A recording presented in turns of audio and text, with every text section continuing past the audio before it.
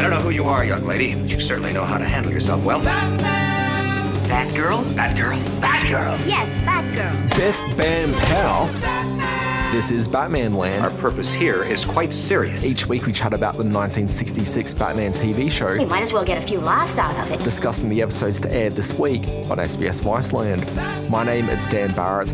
I work here on an SBS website called The Guide. Joining me, it's a colleague who spends each weekend with a highlighter in her hand playing beach blanket bingo. It's Fiona Williams. Do I ever? Hello. What do they call those when you're playing bingo? Like it's a green stick thing that they push Green down? stick thing that they push down. I think it's green. Dabber. Dubber? Dabber. What? It's the dabber. What? It is now. I mean, you do dab, I guess. Yes. Anyway, Fiona Williams, how you doing? Good, thank you. We haven't heard you here on a Batman since it's Since been way many back moons. when, last series. And I'm sorry, it has been a while, but I could not have dreamed up a more perfect couple of episodes to come back on, Daniel. So thank you so much. No, exactly. We haven't seen you on BATMANLAND since Robin was in short shorts. There was no Batgirl. No, there was not. So you've come back to BATMANLAND with an entirely different dynamic at play. Yes, I don't know what's going on, but Yeah. I'm loving it. I mean, first of all, we haven't seen Nick Bassine for about 2 weeks around the office. He's gone to Gotham Point. Yeah, probably hanging out with Hot Dog Harrington and the rest of the guys. Check the garbage cans. Maybe someone kidnapped him and shoved him in one. Very much it's possible. I'm not out ruling that out entirely. However, this is new for you. You found Batgirl. You found a radically reduced budget on the show. Didn't want to say. Yeah.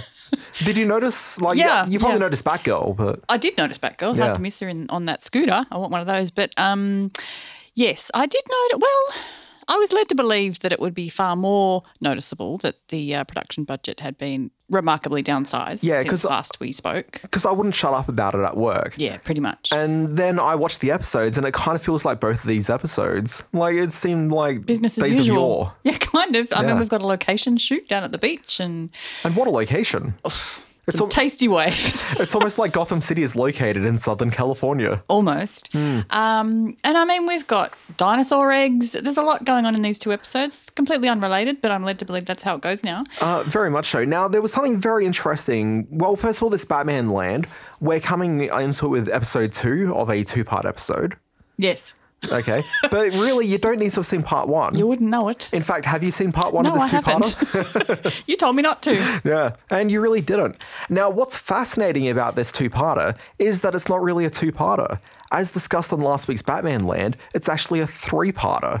Sweet fancy Moses. So last week, Nick Bassine finished off talking about episode 1 of this 2-part storyline. Mm-hmm. And episode 2 you've watched. The thing is that episode 2, which we'll be discussing in this episode, Yes. is not in fact episode 2 of the 3-parter. What we're talking about is episodes 1 and 3 of the 3-parter, and then episode 2, in classic 1966 Batman style, is actually going to air in 3 weeks' time, like SBS Viceland time. But really, it would have been like 5 weeks, I think, later in the production cycle. I knew you were going to say that. What? Yeah. I know, it's ridiculous. So they shot it as a 3-part episode. Okay, but then But this for is some reason, Olga and Egghead. yeah. So it was a 3-part episode, but for some reason they took out the second part and they aired it as an episode in a few weeks. I'm going to be fascinated to see how much sense that thing makes. Same. Yeah. And so that's So where we've we're seen at. it wrap up, but now we're going to see the middle bit. Yeah, but for all intents and purposes, coming into it, it'll be just like a one-off episode. Okay. But the Boy Scout and the older lady you see at the beginning of the episode, Yes. apparently they're in that middle part, which we'll see in a few weeks' time. I did wonder. They seem to have a rapport that we're meant to be familiar with. They really did And I seem just to. put that down to my ignorance of the previous episode. But Also, the strength of both of them as actors. oh, they light up the screen. Now, did they ever? So we are talking about 2 different episodes here on this week's BATMANLAND. We're talking about the first episode, How to Hatch a Dinosaur, which aired on the 9th of November 1967. And then we're going to talk about Surf's Up, Joker's Under, which aired on the 16th of November 1967. Now, Fiona, I can never remember exactly what happened in each episode, so I'm going to get you to give me a synopsis and the fine people out there listening in BATMANLAND. Yeah. But before we do that, do you know what happened on the 9th of November 1967? No, not a clue. I thought we'd do a bit of trivia this week. Okay. On the 9th of November, the very day that the part 3, really part 2 of this, don't Yeah. look at I'm me with like you. that. No, I'm Yeah. with you. Yep. There was a actual major pop cultural landmark taking place that day. The first issue of Rolling Stone magazine Made its debut on newsstands You around don't San forget a Francisco. thing like that. That's a fairly significant pop culture milestone, though. To know the day. Like, well, that's the day that Rolling Stone launched. Like, that's a pretty big thing. Sorry. You know, the Lester Bangs and the whatnot. Yeah. On the November 16th, which is when the episode Surf's Up, Joker's Under went to air, Lisa Bonet was born. Aw. Yeah, later known as Denise Huxtable on The Cosby Show. Oh. Well, you know, it's not her fault. No, it's not her fault. No. She was very good in High Fidelity. So, Fiona, what happened in Batmanland? We are covering all bases today. All right. Well, for starters, I'm glad you clarified the name of the episode because I read it as How to Catch a Dinosaur and then realised that there was no catching of dinosaurs. But there is a hatching. So thank you for catching me on that. Why do I have the song Do the Dinosaur stuck in my head? I don't know. Everyone get on the floor. Yeah, I'm familiar with the song. All right. So first one, How to Hatch a Dinosaur. The Neosaurus is going to hatch! Is all about Egghead and his Russian lady friend Olga's efforts to steal a 40-million-year-old dinosaur egg, It's probably stale eggs, kid. which is on display with absolutely no security around it at the Gotham Natural History Museum. One of the very few intact fossil eggs of that era. Their plan is to wake it up and hatch it with low-dose radiation waves. You are going to hatch 40-million-year-old egg? They don't succeed. It's impossible, eggs, kid. And just when you think it's all getting wrapped up, we're off on a new adventure and hanging 10 with the cool kids and the beachcombers down at Gotham Point. Who is that? Some chick who's been hanging around the beach. The Joker wants to win a surf contest. Me, the Joker, king of the surf and all the surfers. So he does the most logical thing. He kidnaps a local surf champ and transposes all of the guy's surfing ability by... Gizmo called a surfing experience and ability transferometer. But you know what? All of the plot is just an elaborate way to get to what we're all here to see. The Joker and Batman trading moves in a surf contest. Joker's good. What a kick turn. But watch Batman trimming. It's every bit as amazing as it sounds and it's worth the price of admission, which is absolutely nothing. You're welcome. You're welcome, Australia. Now, this episode opens, we've got a day that dawns brightly, which is no guarantee against the darkening disaster, as we learn. And that disaster, I guess, is watching Vincent Price going down the street on a donkey. Yeah. Now, that bit of footage with the Cossacks going down the street and then Vincent Price shortly afterwards on said donkey, I feel they've used that footage in one of the previous episodes. There's a bit of recycling going on in the other episodes, But especially. I kind of feel that the first time that we saw Egghead and the Cossacks, which would have been 2 episodes prior in the coming up next week on Batman, I think we saw that clip. But I didn't go back and check because... That's so last week. That's very and last 50 week. years ago. Yeah. Now, obviously, when they're going down Market Street, there's only one place they could go, which is the Gotham City Radium Center. Radium Center? That sounds even more dangerous than trying to cross this street. What's the gift shop like in that one? That is a question. I suspect it's not really a tourist venue, although the little 10-year-old kids seem very familiar with the place. Yeah, I know. Yeah. And they're pretty quick to give up their radium, might I add. Yeah. They didn't really seem that invested. Now, I'm not entirely sure that the technician that Egghead and the Cossacks were all dealing with was necessarily the most professional of technicians. Now, I've not worked in a lab. I don't know about yourself. Only work experience year 10. No. Okay, more work experience year 10. That's more qualified than I in this. I would expect the lab coat, okay, but I would not expect maybe a lab coat, which is best described maybe as a shirt, maybe even I'd expect smock. pants. Pants would be what I'd be looking for here. Or some sort of bottom half. Yeah, separate. like there was no pants. It just seemed like, I don't know. I don't think that the young lady technician was necessarily approaching the role with the professionalism that one should maybe treat such a role. Like, you're dealing with radium, lady. I don't know what she's talking about. Hot staff is Cossack translation for radium, my dear. Now, that actress, her name's Pat Becker, and she's previously been in some Batman episodes. So she was one of the Catwoman's goons in the episode, and I can't remember if I got the titles right. I'm going to call it The Sandman Cometh and the Catwoman Goeth, but it could be The Sandman Cometh, Sandman Cometh, Catwoman, I don't know. That's exactly what you know just where it's said. going. It's been a long Batman Land week. Well, why didn't she say so? Well, I am saying so. So do you think she was just not wearing pants, or do you think it was a miniskirt? Like, it's the 60s. I mean, Either way is Batman inappropriate. doesn't wear pants. Batman? either. Yes. He wears blue pants on the outside of his other pants. Trousers. And when he's in a surf-off competition, he's wearing boardies. Does he ever? Yeah. I didn't anticipate we'd do such a long stint on the lack of pants on the lab technician, but Look, you take what you can in this show. this show has changed in my absence. Go on. Just roll with it. I was very concerned about the Bat computer, which apparently the Bat computer stops working when radium has been moved in a city somewhere. So Highly sensitive.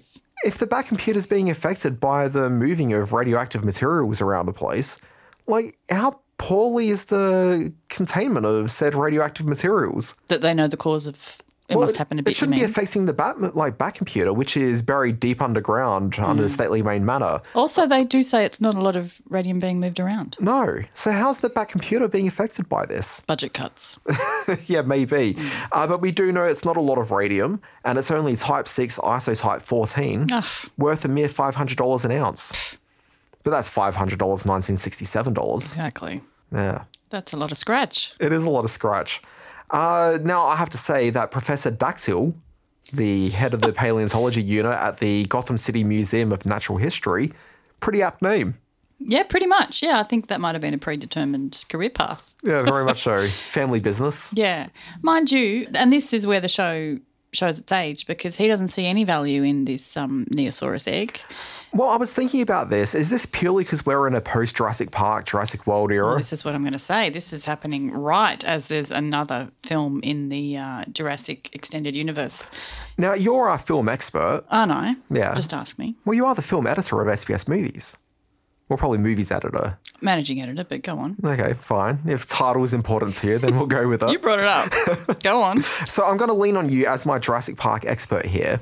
Now, my understanding of Jurassic Park was that they were able to bring the dinosaurs back to life because you had insects of which were trapped within lava. There was the DNA cartoon, which taught us all how this worked. And so the scientists would very expertly inject into the lava, extract some blood, and they'd have the DNA to work with. Bada bing, bada boom, you got dinosaurs. Now, obviously, you got the dinosaur egg. I'm pretty sure that in real life you have dinosaur eggs that they've got. Me? Personally? Generally, scientists, paleontologists. And Around the traps. like. Yeah. Yeah, there's eggs that exist, right? I don't know. I thought we had fossilized eggs, but Okay. maybe not. I mean, I assume that was the case. Sure. But obviously, There are fossils for sure, but Yeah. I don't know if there's eggs. Mr. Egghead, Senor Egghead, he seems to believe that you can bring the dinosaur back to life with the right By level of blasting radiation. it with radiation. Yeah, which to me indicates that there's some sort of fetus within the egg. Yes. So, I don't know, scientifically, does this hold out? Well, not if you watch the episode to its end denouement. Fancy. That is one of those fancy movies, Holmes, isn't it? Now, I do understand that there have been some surveys done from paleontologists talking to your everyday schmoes, and it is surprisingly high how many people actually believe you can bring dinosaurs back thanks to the amber and extraction of the blood. Thank Mr. Spielberg for that one. Yeah. Well, Well, it's probably Mr. Crichton, yeah, I'd I know. imagine. Yeah, share the credit. Yeah. So, Professor Dactyl, did you recognise Mr. Dactyl? Sorry, Professor Dactyl. I didn't, I'm going to be honest. I didn't even think to look it up. Go on. Look, Who is it? I didn't recognise him, but he seemed like he was probably a character actor of the time. He had a bit of a Julius Sumner Miller hair thing going on. Oh, did he ever? So anyway, he's got a fairly extensive career as just a character actor, appearing in all sorts of things. But from a very notable standpoint, he was in an episode, actually he's in multiple Star Trek episodes, each time playing different characters. But he's in maybe one of the most important ones, an episode called The Cage, which is a pilot episode of Star Trek. This is pre-Captain Kirk. The captain in the original one was Captain Pike. And so he was in that episode. Ugh. Yeah. He was also in a Katharine Hepburn movie. It's called Rooster Cogburn. Have you ever seen it? To do with True Grit? 'Cause that's the character's name. Look, I'm not too sure.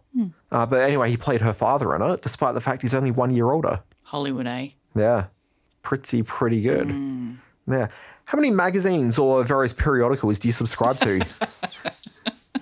Not enough, because I need to get myself a copy of the, what is it again? I believe it's the Southeastern Regional Journal of Applied Radiology. Is this episode brought to you by the editors of the Southeastern Regional Journal of Applied Radiology? Because How many times did they name check that? Look, quite a number of times.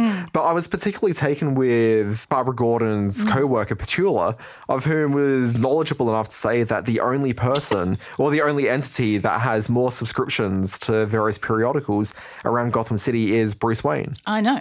And she's a little dirty on the fact that the budget cuts mean she can't subscribe anymore. Oh, look, fair enough. I mean, it's impacting upon her and the professionalism of the Gotham City State Library. Totally. How is it that Bruce Wayne is not only subscribing to that many magazines, but has the time to read that many?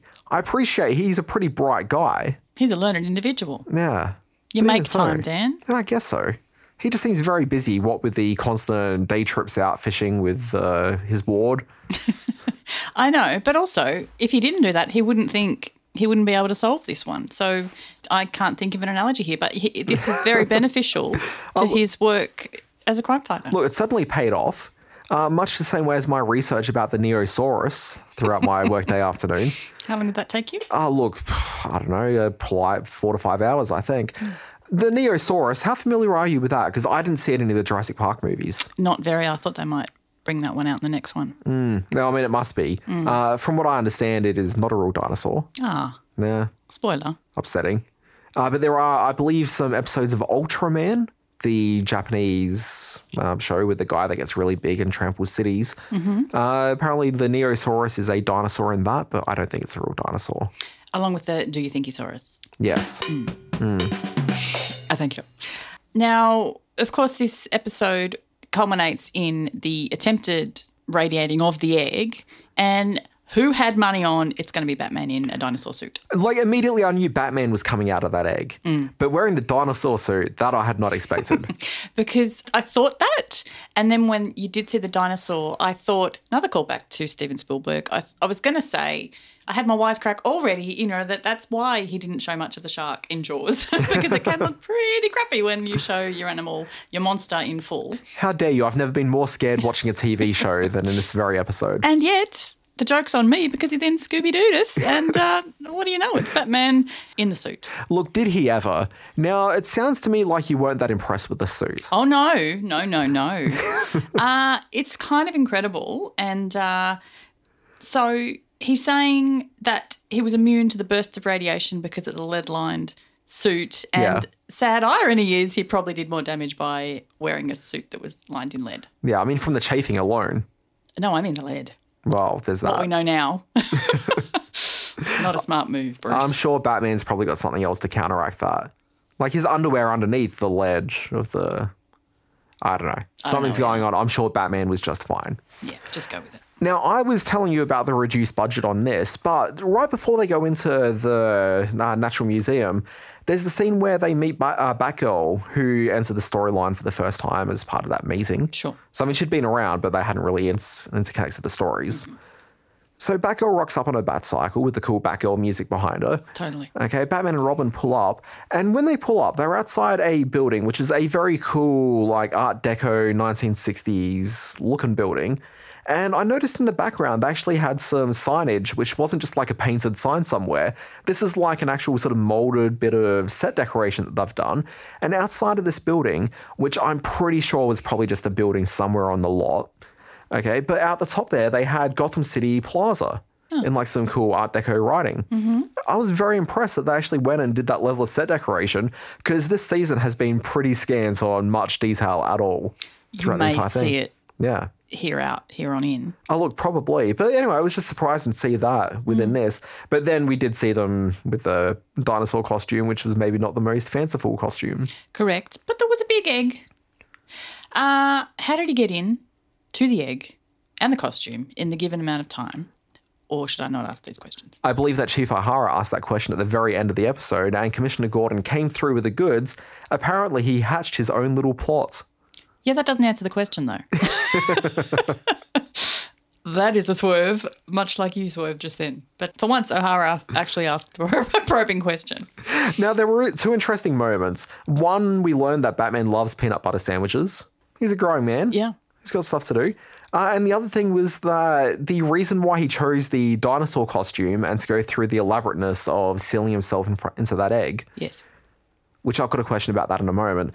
But I've still got my other question. he supposedly sealed himself into this egg. He only did it to apparently, there were so many Bazarian Cossacks around the place that if he came in as Batman and dealt with it that way, it would cause a lot of violence and he didn't want to hurt them. Yeah. So I don't know, did he see that these were Cossacks being led astray, that they didn't quite understand what was going on by their queen?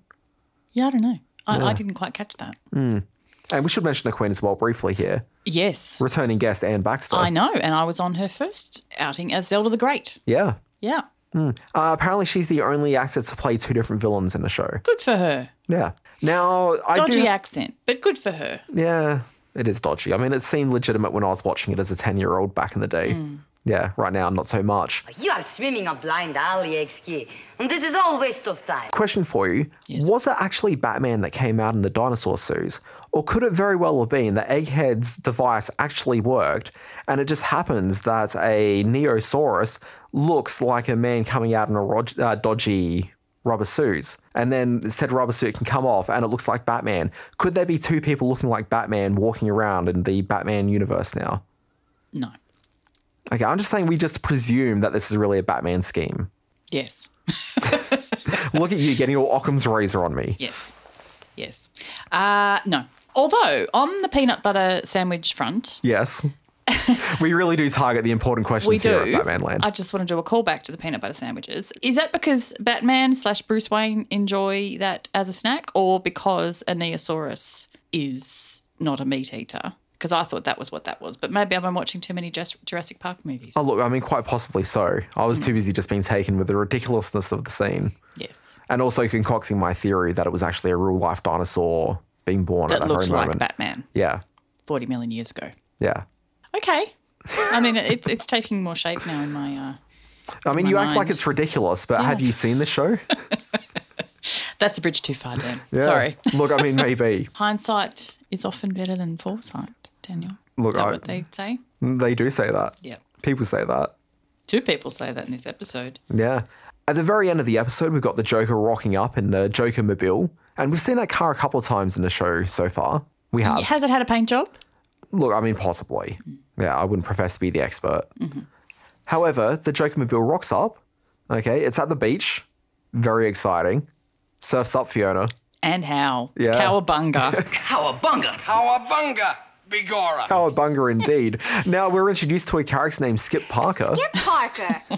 I might have got the point, Barbara. He calls Barbara his squeeze, his girl, okay, inviting her to come to the beach the next morning to go and catch some waves.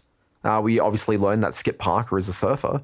Local surf legend. Yeah. The Joker who rocks up with his two henchmen, Wipeout and Riptide. Come on, Dean, to Gotham Point and the World Surfing Championships, where Riptide and Wipeout do their work. Now, I want those T-shirts, by the way. the gentleman who played Wipeout, like, he had a brief career in Hollywood, you know, played some bit roles around the place. But the gentleman who played Riptide, he's played by a guy named Skip Ward. Now, Skip Ward, he kept on acting for quite a while after Batman, so he's got a bunch of acting credits. But later in life, he became a TV and movie producer. So there's a lot of fairly inconsequential things. But for fans of the Batman show, I'm guessing there's probably a fair bit of crossover with fans of the V miniseries and TV show. Okay. You know V? Yeah, I do. Yeah. Haunted my dreams when I was a kid. Classic. We should talk to someone at SBS about V. Let's make it happen. Yeah, that's a good idea. I'm going to file that with management in a short while. But he was one of the producers on the V TV show. And his career did wind out with a few V-related productions and also, I don't even know how to approach this, but a number of direct-to-video entries in the Playboy erotic fantasy series. Enough said. Yeah, that's where his career ended up. All right. Yeah. Well, Riptide did pique my interest because he looked fairly ripped at Riptide. So, yes, that's interesting that his career took that turn. He did. But in the next episode, we do see Skip Parker again. And Skip Parker's legitimately really quite interesting. So I looked at him and I thought there's something else going on with this guy. I thought that maybe he was a professional surfer or someone that they'd brought in. He was a professional athlete, so he was actually a pro footballer, played college ball and then pro football. He played for, I think, about like 3 or 4 years and then ended up leaving under some fairly sort of unfortunate life circumstances. But it was like stuff to do with his stepfather, like commandeering his career and, you know, just not great sort of family stuff. Yeah. But he ended up going off to a career in Hollywood where he appeared in a limited number of movies and TV shows, before he ended up winding that down. This Batman appearance is actually his final credit for anything. I was going to say, yeah. And then after that, he just became a drifter and just went out and lived life. He was constantly reading and just doing his thing. Found another path. Yeah. Well, I don't want to be unkind, but when I saw that this was his last credit, I thought, yep. That makes sense. Yep. No, I mean, this is the thing. So any actor is not necessarily going to be suited for a career. It's not for everyone. It's not for everyone. Sometimes you're just not very good. Yeah. And he didn't seem like the most charismatic of actors or the most imbued with any sort of acting skill. No, well, that is harsh, but I do think he was perfectly cast for someone whose personality was swapped out of him and he spent most of the time in a cupboard. In fairness, it wasn't his personality, it was his skill base. All of his abilities. Okay. As a bit of trivia for Batman fans, there was a character in the second season, which you were not here for that, Fiona, but you've got the Green Hornet, who I don't know if you're familiar with the Green Hornet in a TV show. Yes. This is a TV show that ran in conjunction with Batman throughout the second season of the show. You've got Bruce Lee as his sidekick, Kato. Now, when they went to cast that, apparently William Dozier, the executive producer of both shows, he wanted this guy, Skip Parker, to play the Green Hornet character. Oh. Yeah. Didn't happen. Didn't happen, obviously. And had he done it, maybe he wouldn't have left acting after 1967. Maybe he got the hump and went off and travelled the world. Possibly so. Now, these two episodes are your first encounter with the Batgirl character. Yes. And I would have to say that in terms of Batgirl, this actually hasn't been the strongest introduction to Batgirl. In that I don't think she really had much to do as Batgirl in each episode. A lot of Barbara. Yeah, definitely a lot of Barbara in this episode. Is there any Batgirl? There was some Batgirl right at the end of this episode. Okay. So when the main fight's happening to take out the Joker and his goons, there's that great scene with Barbara and Dick both running into the change rooms. Love a good door caper, yes. Very much so. They both come out and then look at each other and it's like, oh, we were both getting changed there. Like, you must have been here. You clearly saw the cogs turning, or as much as they could turn in poor little Robin's head. I know, bless you. Indeed. Anyway, so we did get to see the Batgirl costume. Yes. But in this episode, and this is the only time in the Batman TV show, lots of scantily clad people running around in this. A lot of cozies, but we're at the beach. Yeah, but I found it very surprising how scant the Barbara beach costume was. Little revealing, little risque. It was pretty risque for this cozy. show. Because she's a very demurely dressed character generally. And so that was kind of a surprise. Sure. Ondine, the Joker's... the gangster mole. Sure. Yeah. You mean the one talking to her hot dog? She was, in real life, a third runner-up Miss Universe in 1964. A Swedish lass named Sivi Aberg. Apologies if I'm mispronouncing that. Obviously did well in the swimsuit competition and felt no need to change. And boy, did she deliver. Yes. Now, speaking of clothing, something that struck me as a little bit interesting because, as I said, Barbara's usually dressed very demurely. And in the same way, both Bruce Wayne and Dick Grayson are usually dressed in very sort of similar clothing day-to-day for like their outfits. Sure. Very interesting when they answered the bat phone from Commissioner Gordon calling through, where Dick was already wearing like surf shorts. He had his Bermudas on. He had the surfboard at the ready. He was ready to go. Summertime in Gotham. So they end up running to the bat pole and he slides down with a bit more grace than usual because he wasn't encumbered by the, dress pants that he's usually wearing. But the next scene, you got Batman and Robin flying in the Batcopter. Incredible. Yeah, and this wasn't just stock footage left over from the previous, from the Batman movie. This looked like it was new footage. They did a shoot. Yeah. Love it. So that was kind of cool. So I got to see the Batcopter again. So here's the thing. In the previous episodes of Batman, back in the day where we had two-parters, there'd be the fun of watching Batman and Robin engaging in day-to-day society, and people would walk up going, oh, who are you? And you'd go, oh, I'm Batman. And it'd be like a fun little joke. You don't really get those in the single episodes anymore, but you do get an allusion to it as they're flying in a Batcopter, and Batman advises Robin that they'll set down just north of Gotham Point, which is where the beach is, and walk down to the beach like ordinary people. Correct. But you do get to see them walk into the surf club. You do. Hang five. Mind you, that is a setup to the next scene, which has Commissioner and Chief, a.k.a. Duke and Buzzy, the antique beachcombers. What do you suppose is up, Buzzy? The surf. Duke. What struck me in that scene is that the two of them were walking around with those glasses on. And it reminded me of, remember Back to the Future Part 2? Yes. There's the scenes in the alternate 2015? 2015. Yeah, Yeah. Because we're already past the future of Back to the Future now. we are. I know. And didn't they anticipate it? Anyway. Yeah, they really nailed I it, didn't they? digress. And we're still waiting for that computer animated Jaws film to, really 3D up our streets. Didn't we get it with Ready Player One? Yeah, pretty close. But in the Back to the Future movie, everyone has like futuristic glasses. Okay, and I remember a Pizza Hut tie-in when I was a kid, when Back to the Future Part 2 came out. So what's that, like 1989? 1990? Thereabouts. Ish. And they used to like give away those glasses. And it looked like two recipients of said glasses were Chief O'Hara and Commissioner Gordon. Duke and Buzzy. Duke and Buzzy. That's some pretty stylish leisure wear, I got to say. Oh, look, very much so. I mean, even if you could consider that both of them seem a lot like Grammys. Dig the Grammy. Grammys. No compliment. Beach bums. Should have worn our baggies. Yes, Yeah. that was my first thought. And then we have a musical interlude by Johnny Green and the Green Men. I kind of like that song. It's pretty catchy. Yeah. And I was thinking, it's probably not a coincidence that the Monkees had started by now, that we have a band and a bit of a beach scene and a... Oh, look, there's that. But I mean, this episode is obviously a throwback to the 1960s beach movies. And so there was always like a band playing at the beach in those films. Yeah. So I think it's certainly tapping into that. But I mean, the Monkees are just part of that pop music craze that all the kids were into at the time. Yeah, but a show stopping to have a music interlude and having some go-go dancing. But didn't like the beach movies tend to do that a fair bit as well? Yeah, I'm not disputing that too. Yeah. Yeah. Now, they're a bit of an interesting band where Johnny Green, of the aforementioned Johnny Green and the Green Men, he's actually really important to Batman, where he was hired to come and do some session music with Neil Hefti and I forget the name of the other gentleman. But when they were recording the Batman theme song, okay, he was hired to be providing some bass music. So there's this really great video that we found on YouTube of him talking about it. But he was saying that when he came to record the Batman theme song, so he's on the theme songs of Batman. Very cool.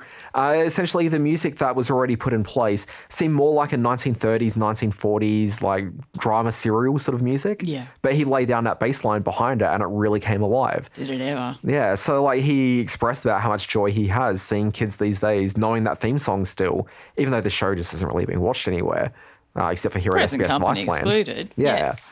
But yeah, like he just seems like this cool guy that, did this cool thing and he's been happy about that since. And he's still got the green hair. Still got the green hair. Look it up on YouTube. And part of his act is he eats fire. Yeah, I know, right? Yeah. Musician and fire eater. And apparently he used to do that back in the day as well. Yes. Yeah, like pre-Batman. Never not eating fire. Yeah, so they're still a band and you can find them on Facebook. Available for weddings, parties, anything. Yeah. And now they started in 1961 as one of Dick Clark's band, like as his band.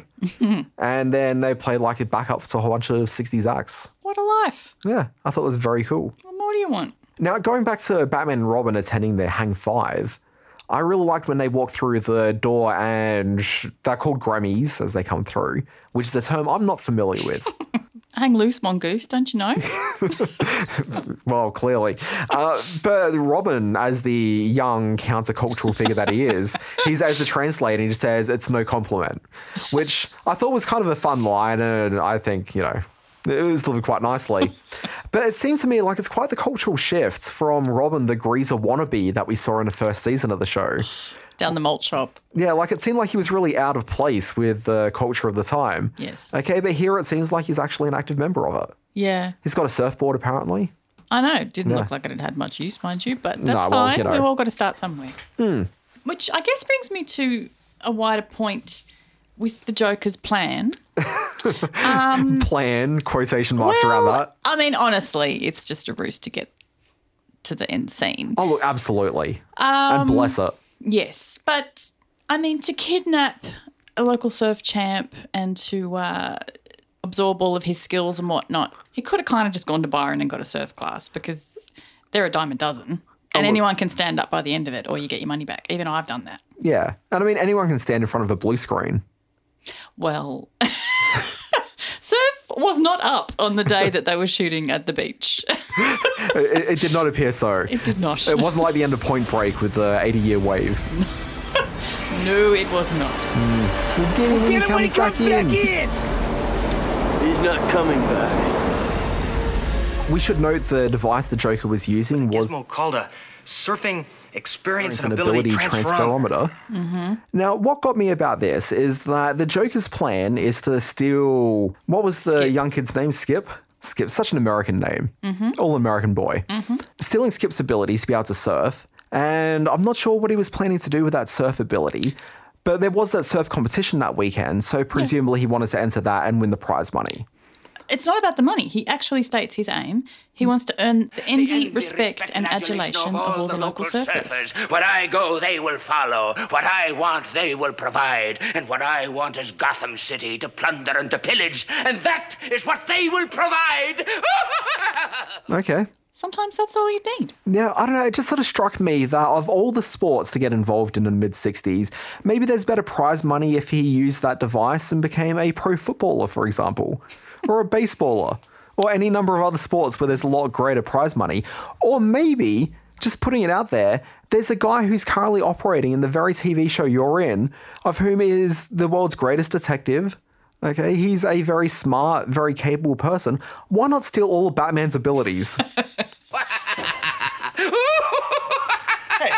What is this? So while the surf is definitely not in this episode, there are a number of scenes where you see the young kids out there surfing. Yes. Did that footage look familiar? No. Should it have? Well, apparently it's all from the very well-known surfing documentary, The Endless Summer. The budget extended to some stock footage then.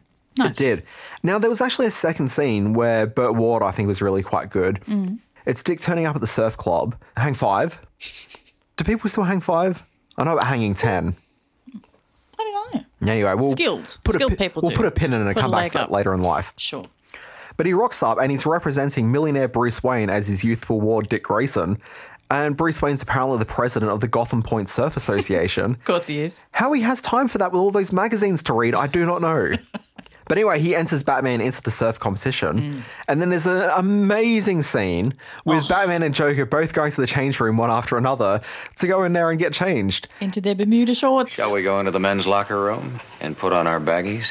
Now, I'm picturing a scene where the two of them are there, in the dressing room together, and both of them are demurely sort of trying to, hide themselves from the opponent as the, sliding on their pants over their real pants. Yes, awkward, but incredible. Now, as with any surf competition, they are judged on 3 core criteria. You got the size of the wave. Check. Well, in close-up we do. You've got how they ride it with great style and Off aplomb. the charts. Absolutely. But maybe the most important thing, sportsmanship. Sportsmanship. And our fellow surfers will be the judges. Go for your surfboard. Yes. Erring very much on the side of Batman on that one. Yeah. Here we, of course, have the shark. Well, this is what I was about to mention myself. Yes. Which is we've got the return of the Bat Shark repellent. Maybe the most iconic thing from the 60s Batman TV show. Incredible. Very gifable. And a bit of a Mick Fanning moment. How so? Well, he famously avoided meeting a grim end with a shark. Famously. Surf champion Mick Fanning. I'm aware of the guy, but I didn't know about the shark. Google it. I'll be sure to. Incredible. Real, 50 years previously, how could they possibly have known? But, I just thought it was a nice parallel to Australian surfing legend Mick Fanning's famed. Because no surfer has ever encountered a shark before. No, but this made headlines Dan, around the world. Absolutely. Now, nothing fills me with more joy than hearing Cesar Romero shouting, Cowabunga!